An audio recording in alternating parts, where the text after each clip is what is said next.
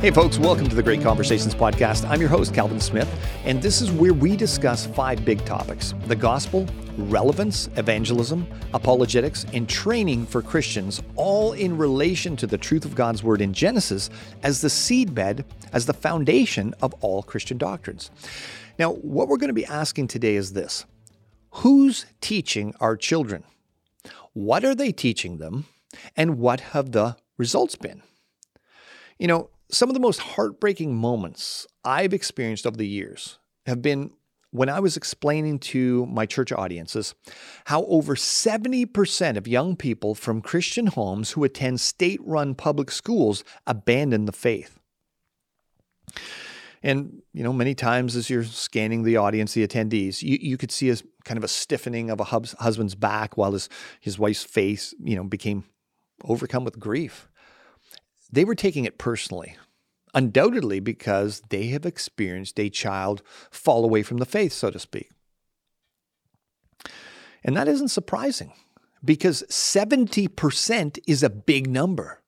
And it's probably why the couple 2 rows over and 2 rows down and the other couple sitting across the aisle from them were often having the same reaction.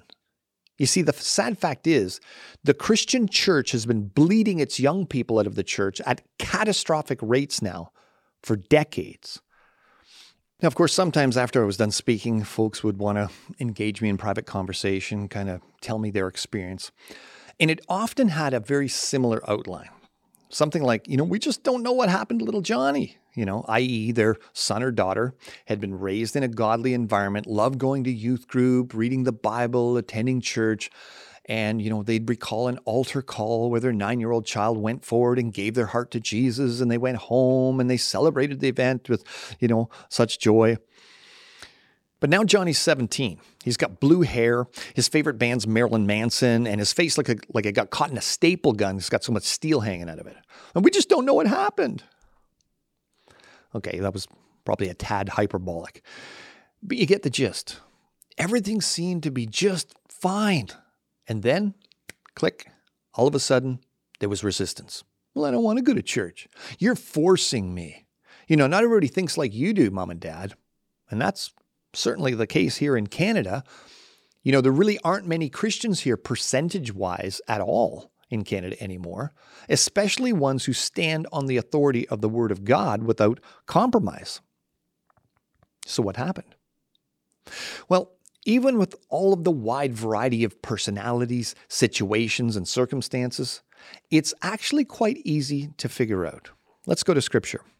Luke 6, verse 40. A disciple is not above his teacher, but everyone, when he is fully trained, will be like his teacher. Now, there's a big clue. Who specifically is teaching the vast majority of children from Christian homes educated in the state-run schools that they attend, especially at the higher levels of learning when they are fully trained? Well, author Vox Day's 2008 study on atheism, called The Irrational Atheist, contained the following quotes. A 2006 paper by Neil Gross of Harvard and Solon Simmons of George Mason University reported that 72.9% of the professors they polled described the Bible as an ancient book of fables, legends, history, and moral precepts. Now, if that's true, that's roughly 70% of university professors. They're pretty atheistic in their thinking. Even if it was just 50%. Well, then what worldview are they likely imparting to their students? And considering that any one educator can affect thousands of students during their career, this is important to think through because the very Word of God says that they will become like them, at least to some degree. Firstly, because atheists have to have a way of explaining their existence without God, all thinking atheists are evolutionists. And evolution is taught as fact in all Western state-run school systems. So quite literally, the bedrock of atheism is taught as fact and science in the Western education system. And the majority of higher educators are themselves atheists. So what's the result? Well, you've got atheists teaching atheism to produce more atheists. You don't believe it? Well, several studies have shown that this current generation, Gen Z, is the most atheistic in outlook of any generation we've seen in modern times. Even amongst those who don't fully succumb and maintain some semblance of faith, they're often very compromised, trying to somehow make the story of evolution fit with the Bible, of course, but it doesn't. And as the story of evolution is the most antithetical worldview to the Christian faith, those that have been immersed in it often, well, they almost seem immunized against the gospel message. And I know this from personal experience. I distinctly remember, and I often share this event with church audiences, two incidences in my life that really highlighted this. The first was a time when I was meeting a pastor friend of mine at a coffee shop and arrived early. And so I was working on my laptop when a well-dressed gentleman, he kind of approached me and asked me if I was a client of his that he'd never seen face-to-face before. He was having a meeting there. So I kind of jokingly explained I wasn't the droid he was looking for, and we struck up a typical, what do you do for a living type conversation. And I told him that I was a youth pastor. That's what I was at the time. He never blinked an eye. He said, "Oh, that's great." And, he was a very friendly guy, obviously well-educated. And we continued talking for a little while about various subjects until he finally asked me, so what are you working on your computer? So I told him I was working on an article debunking the story of evolution. Well, all of a sudden, everything changed. His countenance, it transformed. And he sat very upright and he swiveled towards me. His expression became, very serious, kind of almost hostile. And the first thing he blurted out was this, well, what about carbon dating? And I have to admit, I was kind of taken aback by his change in attitude, as well as this specifically, extremely specific choice of question that he chose to lead with. Remember, he hadn't reacted when I told him I was a youth pastor, likely because it didn't overtly challenge his belief system. He probably thought, well, there's religious people in the world. Some of them were good people, and I was probably helping young people with moral teaching, etc. But when I told him that I didn't believe in the story of evolution, it challenged his worldview directly. And he responded with something he thought was solid evidence that backed his position. Carbon-14 dating, supposedly showing that the Bible's chronology isn't accurate. See, essentially, though I hadn't meant to be provocative by stating I didn't believe in his belief about our ultimate origins, what I'd done is kicked him right in the worldview. Now, another time occurred when I was out on one of the GO teams, the gospel outreach teams from my local church, evangelizing on the streets of London, Ontario. And so there were 4 of us in this group. We're passing out tracts, engaging people when we came upon 2 young men at a bus stop, which they couldn't run away without missing the ride, so that was great. And our team leader began sharing the gospel with them. Well, one fellow, he just turned away. He wasn't listening at all. And the other fellow, he was listening kind of impatiently, right, to the most important message that any human being could hear. He was listening to the gospel.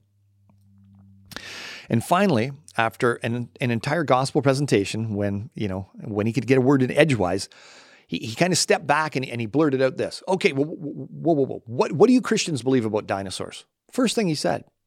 Now, our team leader, he seemed a little dumbfounded, and he kind of looked at me and pointed at me, and because he knew I was involved in creation apologetics, and the guy looked at me, and I started to explain to him. I said, dinosaurs, great. They're a great way of confirming the truth of the Bible. And he was like, what are you talking about? And I started explaining soft tissue, red blood cells, and even fragments of DNA had been found in dinosaur bones, which was strong evidence that they died just a little while ago, not millions and millions of years ago. Now, same thing happened, but this time his demeanor improved.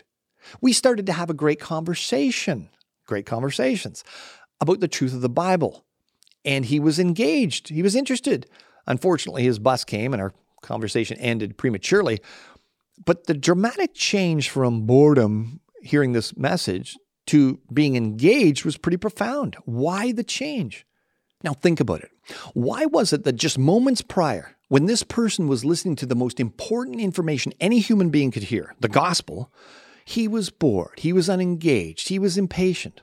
Why do you think his big question was about dinosaurs when the real topic being discussed was the reality of his sin and the need for salvation?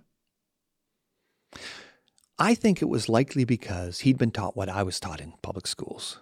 Dinosaurs evolved into birds over millions of years, which meant in his mind that creation isn't true, which means the Bible can't be trusted. So why are these Christians telling me some story about some dead guy that came back to life to save me from my sins based on some fairy tale book?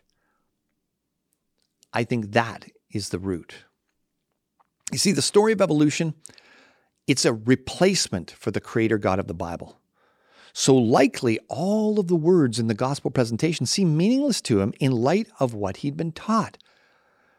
You see, dinosaurs are evolution's poster boys. So he brought out his ace card to trump the silly Christians, probably believing that we wouldn't have cogent answers which would justify his unbelief. Now here's another thing. Don't underestimate the power of the media. You know, another extremely powerful teacher of our youth is the faceless, nameless, megalithic entity we'll simply call media. News shows, movies, video games, etc. almost always portray a reality devoid of anything reflecting the things of God and His Word. And this really hit home to me years ago when I was relaxing one afternoon watching an episode of Star Trek. And my youngest daughter, likely around 6 at the time, walked in and sat down with me. And after watching with me for about 5 minutes, she looked at me and said something very profound. She looked at me, she turned, and she pointed at the TV and said, So God's not in this?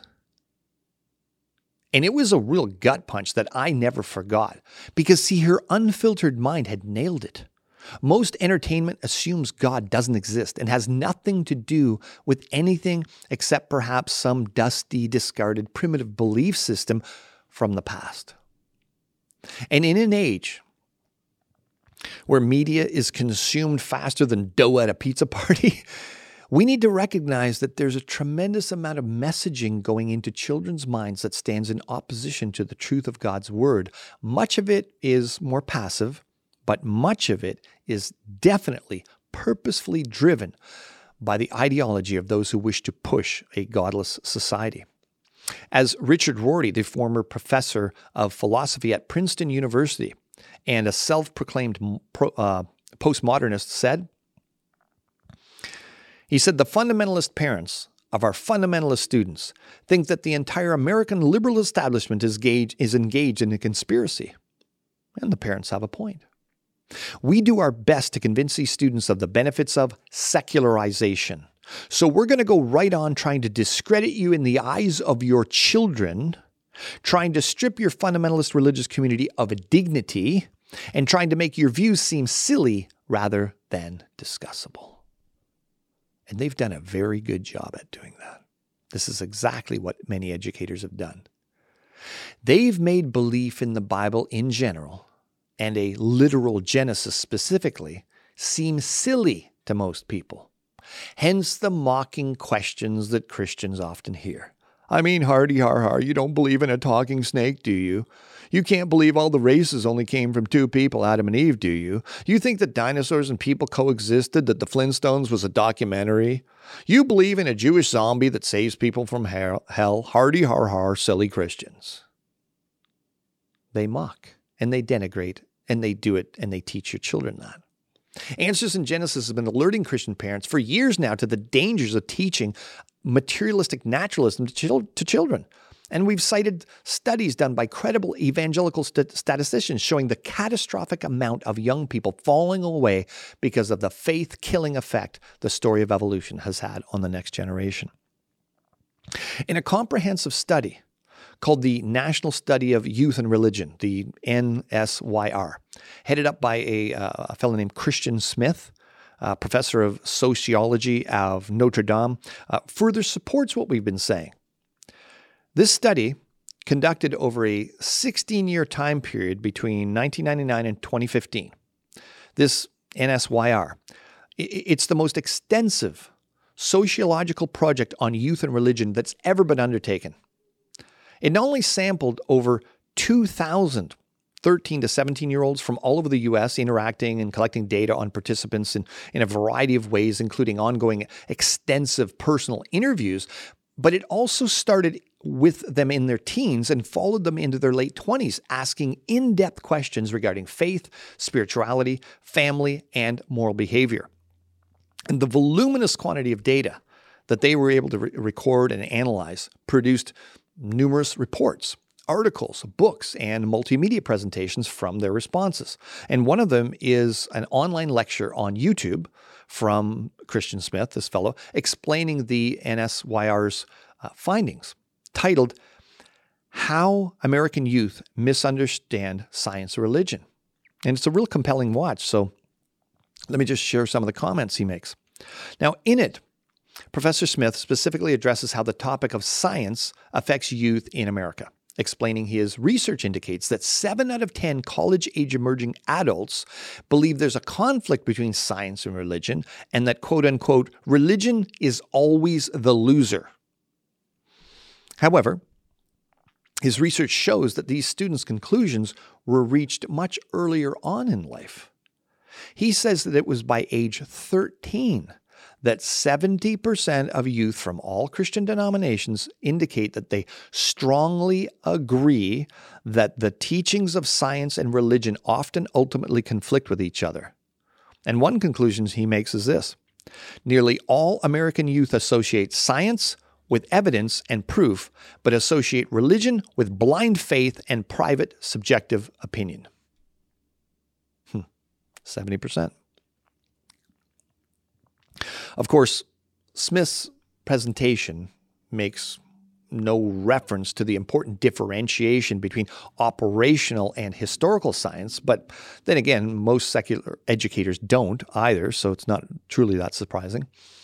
But see, what Smith is really referring to here isn't actually a conflict between science and religion, but the manufactured story of evolution contrasted with true biblical history. By science, he's not referring to observable chemistry and biology and geology, etc. And this very real conflict is reflected in a particularly revealing quote that Smith uses in his presentation from a student participant who said this: I mean, there's proven scientific fact, and then there's what's written in the Bible. And they don't match up. So it's kind of whatever you want to believe. There's fact, and then there's a book. And some people just don't want to believe the truth of science. So a crucial point that Answers in Genesis has been making for years is that young people need creation apologetics training from very, very early on, because those who don't get answers from an early age are often extremely vulnerable to apostasy. The data's in, and it's conclusive. Most young people from Christian homes that attend state-run schools already believe scientific facts disagree with religion by the end of junior high. And they're already gone mentally before they even enter college or university. Overwhelmingly, these young people cite science, read evolution, as the reason they don't believe the Bible and they reject the faith of their parents. And the vast majority have never received effective teaching on creation apologetics. So, be wise with those who are teaching your children, and supply a steady antidote of God's word and a solid apologetic understanding of it for the spiritual health of your kids. As Scripture says, you shall teach them to your children, talking of them while you're sitting in your house, and when you're walking by the way, and when you lie down, and when you rise. That's Deuteronomy 11, verse 19.